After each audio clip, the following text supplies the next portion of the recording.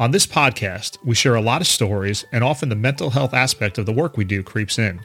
If you think you might be feeling depressed, stressed, anxious, or even overwhelmed, please consider visiting our sponsor, BetterHelp. BetterHelp offers licensed therapists who are trained to listen and help you. And they even have therapists who specifically work with first responders. You just fill out a questionnaire to help assess your specific needs, and then you get matched with a therapist in under 48 hours. You can talk to your therapist in a private and online environment at your convenience. Many first responders work rotating and often odd schedules, so this format makes it really easy to talk to someone when it's convenient for you. If you don't click with your therapist, you can request a new one at no additional charge anytime. Join the 3 million plus people who have taken charge of their mental health with an experienced BetterHelp therapist. Get 10% off your first month at betterhelp.com/Rody. That's betterhelp.com/Rody, ROADIE. You can also find the link in the show notes.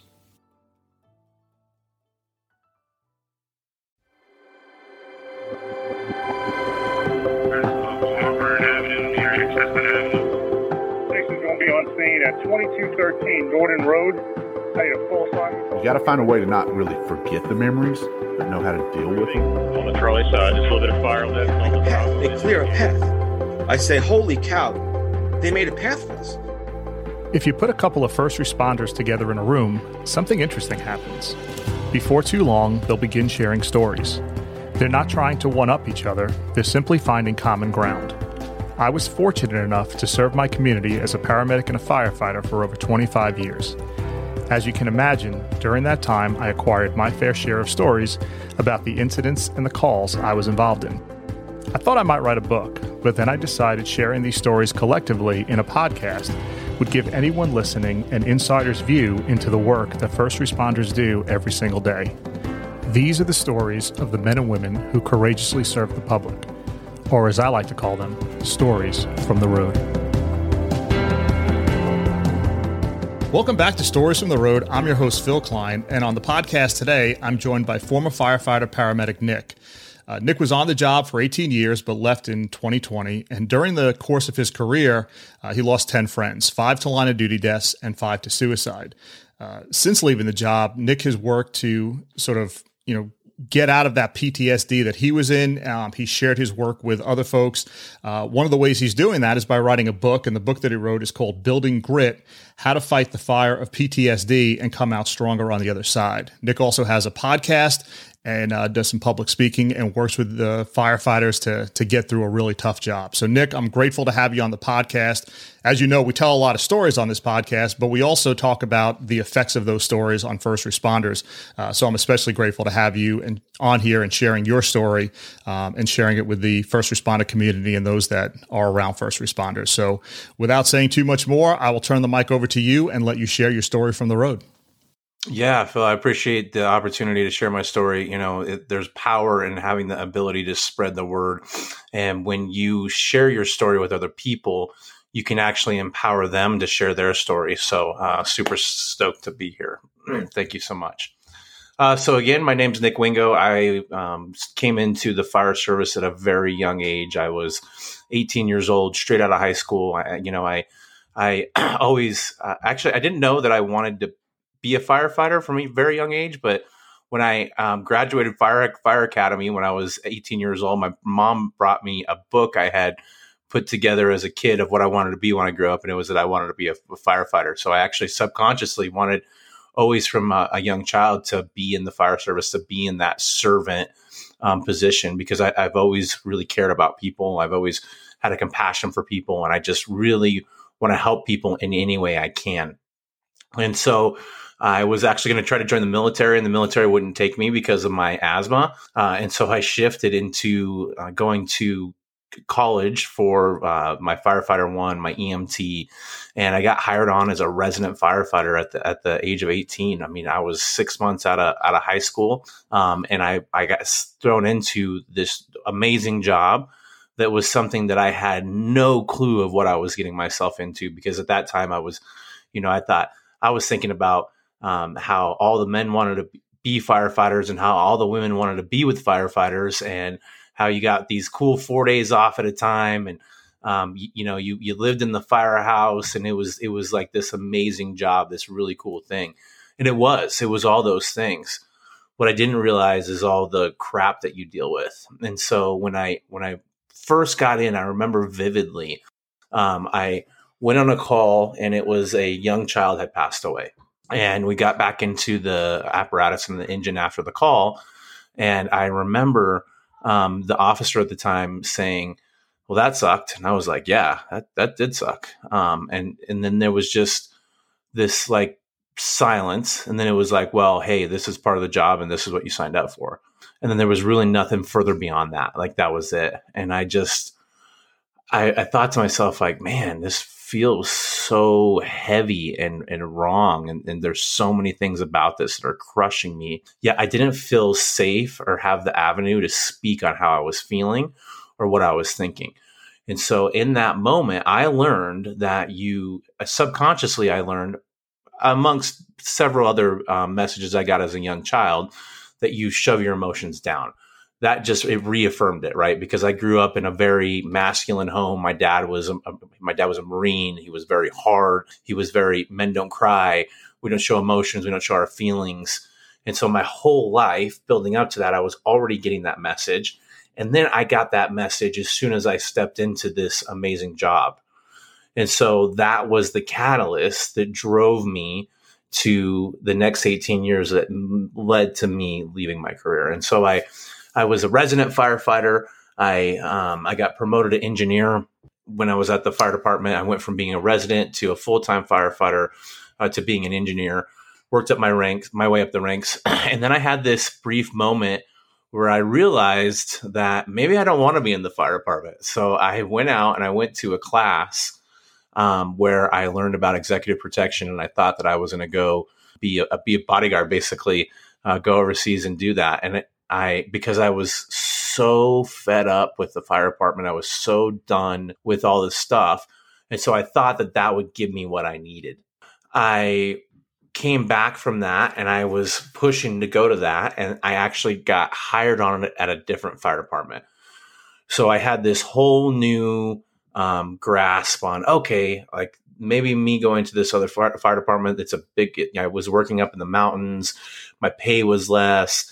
There was a lot of problems. There was a lot of stuff. There was a lot of issues, just a small department, only 3-station department, and with, kind of that small city feel. And so with that, there was a lot of issues. And so I figured, okay, I'll give this fire department thing a shot again, because I'm going to be way better pay. I'm going to be in the city, close to where I was living, because I was commuting like an hour and a half to work.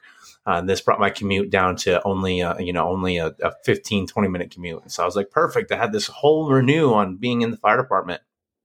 And so I moved. I went to fire academy.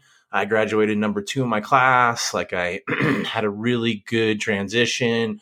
And then I had a really great opportunity to go to paramedic school right away. So I went to paramedic school right away. Got my paramedic.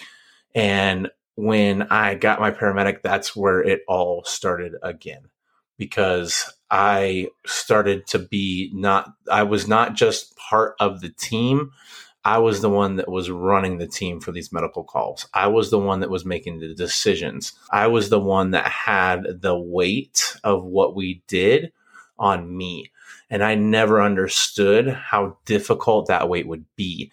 I never really fully appreciated the other guys or gals that I worked with having that weight as the medic, being the one making the decisions and having to sit with that. And so I remember my first call as a medic, I was solo. So we usually ran 2 medics in the house I was working at, and I was solo on this call, solo medic.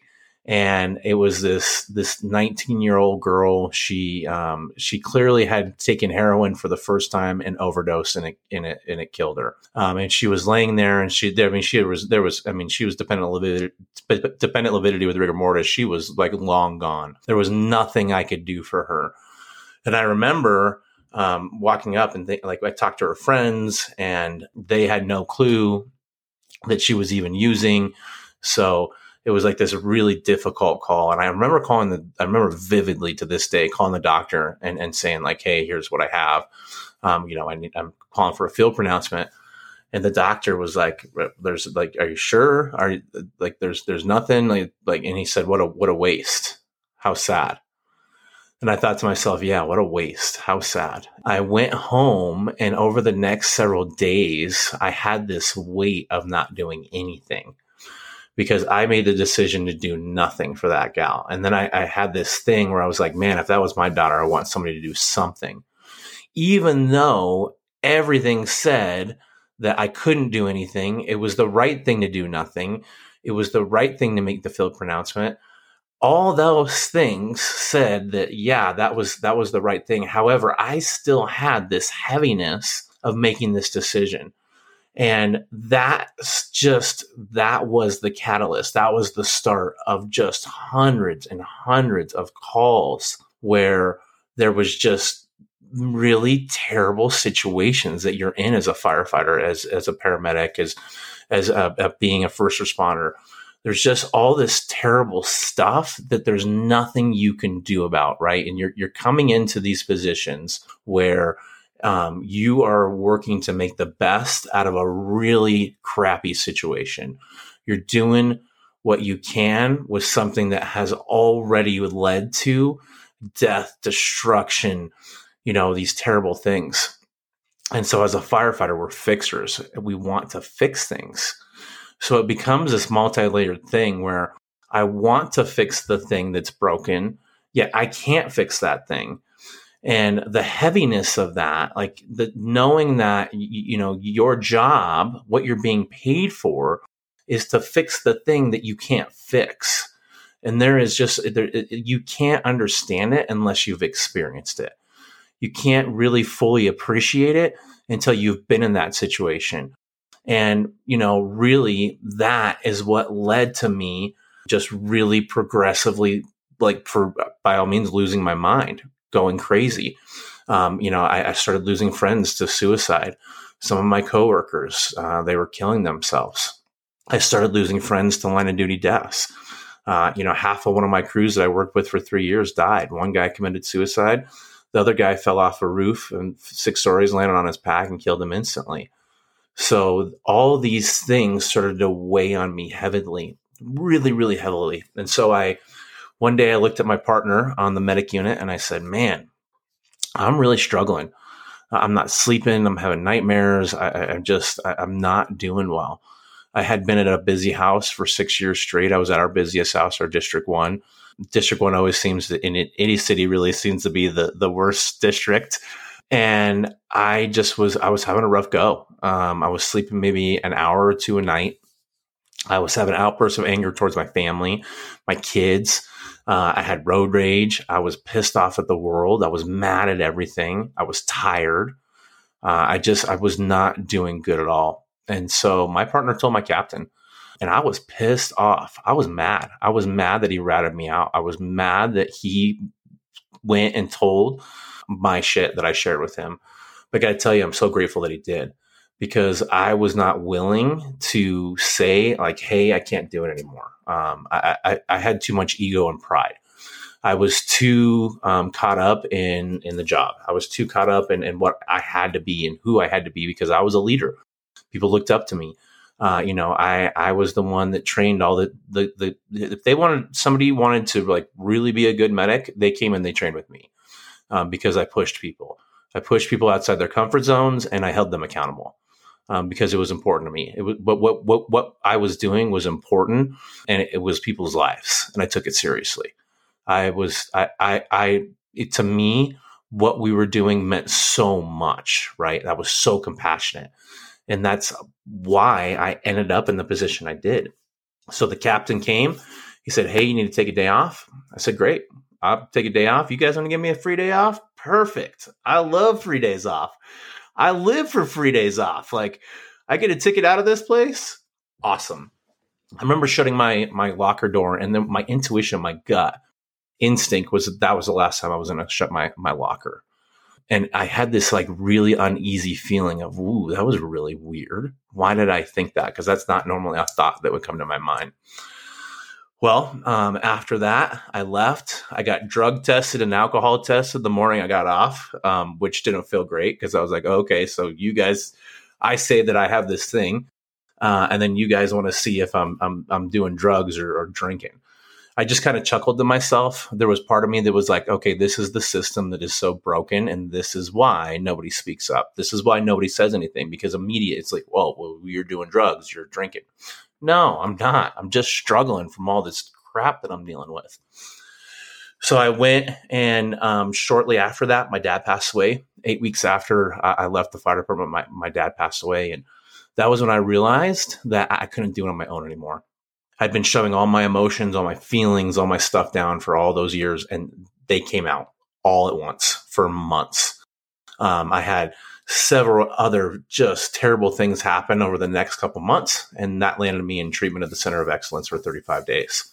When I was in the Center of Excellence, I recognized that, number one, I'm so grateful for that time. I would have never done it on my own, but the suicidal ideation started to come on so strong that I knew that I couldn't do it on my own anymore. I knew that my friends killed themselves, and I was starting to see how I would end up doing the same thing too. And so I knew how that affected people, and I was not willing to allow that to arise in me. And so that's where I threw in the towel and said, I'm going for sure. And that pause helped me see that all the crap, all the stuff I had dealt with, I just had hit my limit. My cup had overflown, and there was no room until I started to empty stuff to really even go on living a normal, healthy life. And so I, along with my doctor's recommendation, decided that was it. I was done with the fire department, which was a really difficult decision. It was it was the most difficult decision I made in my life. And there was a lot of judgment that was had towards me from other people. There's still a lot of people that I hear about that have judgment towards me from the fire department, right?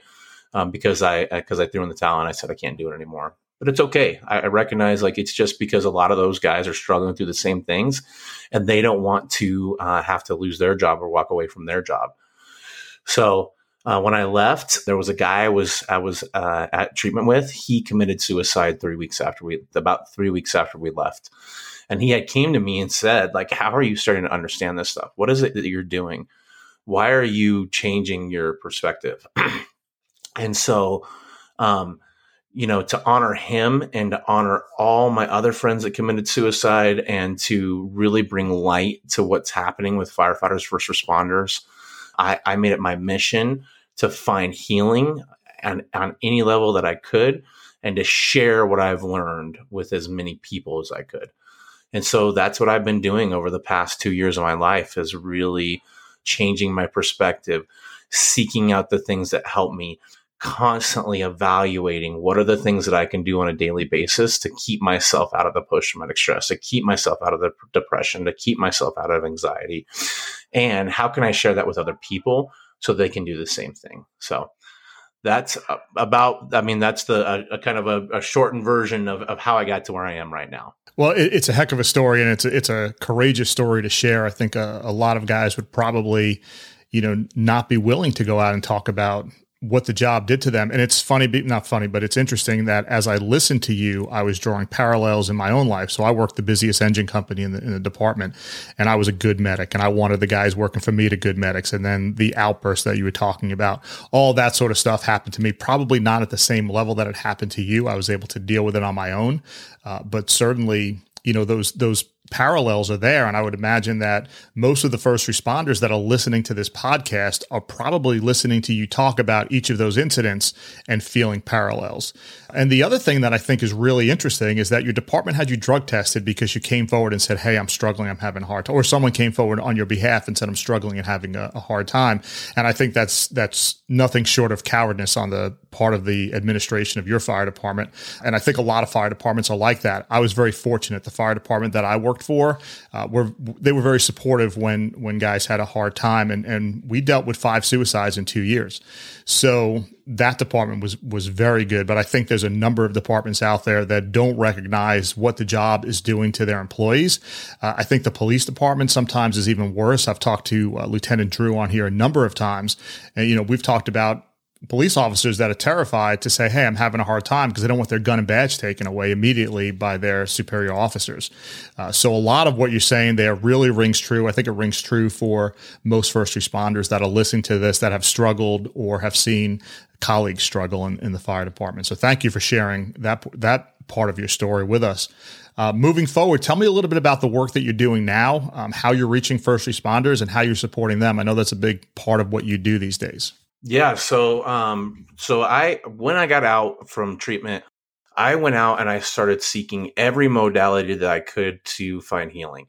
And so I went out and I did ketamine, and I did psilocybin, I did MDMA, I did all the things that are outside of the normal type of thing. That a lot of them have stigmas, and those things helped me significantly. They allowed me to get off from a lot of my medications. They allowed me to start to live somewhat of a normal life. Now, I still struggle on a regular basis. And then from there, I realized, like, okay, these things are great, but I need something that I can use on a daily basis. I need something that can really help me every day. And so I bumped into breath work, and I started doing breath work. And I started just realizing, understanding how the power of my breath can really help me dig into subconscious mind, and how amazing it was, and the feelings I was getting and the healing I was getting on a daily basis, and the breakthroughs I was having. And so from there, I started learning how to really lean into my pain. What that looked like was, doing these really long breath holds, and then getting in saunas and being severely uncomfortable and sitting in my pain and really feeling my feelings, and then started using cold showers and cold dips. And then I started to do inner child work and dive into all the negative messages that were brought up to me from my childhood, and then also all the things, why they led to the way that I handled stuff. So once I started doing that work, I realized, like, man, I can't just hold this stuff in. I need to start sharing that. So I started doing men's retreats, where I bring in, every men's retreat, I bring in one firefighter on a scholarship, because let's be honest, firefighters don't like to spend money on themselves. They don't like to fork out the dime. They don't want to, number one, we don't want to do the work. We don't want to lean into the difficult stuff. At least I didn't. And I know that there's a lot of people that are the same way.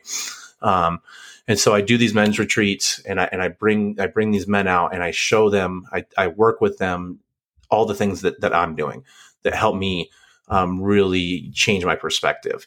And those have been so powerful. It's really just invigorated my heart and made me feel so amazing that I've been able to, specifically, there was a guy that I worked with. He was working in California in a really busy department. He was on all kinds of medications. He was suffering. He was having all kinds of problems. And I worked with him for a weekend, and he completely changed him just by me sharing the stuff that was working for me, like flipped his life a complete 180. And so being able to share what I'm doing with other people like that, especially first responders, just lights up my soul to know that, hey, I was able to help him in order so he could stay in his career, because he is actually staying in his career. He's not leaving. He's had a complete 180. He's completely changed. And so it's my heart to, number one, help the first responders that are suffering. And number two, to help really anybody who's been through post-traumatic stress, specifically men. Because as men, we really don't know how to feel our emotions, feel our feelings, be vulnerable, do all the hard stuff. And so it's my heart to just share with men that, hey, you can be a warrior, you can be strong and masculine, but you can also be a lover, and you can also let the feminine piece of you out. Like you can feel your emotions, you can feel your feelings, and it's actually the sign of a very strong man is a man that can be vulnerable, a man that can show his emotions, a man that can share all of him, and then still show up and be the protector.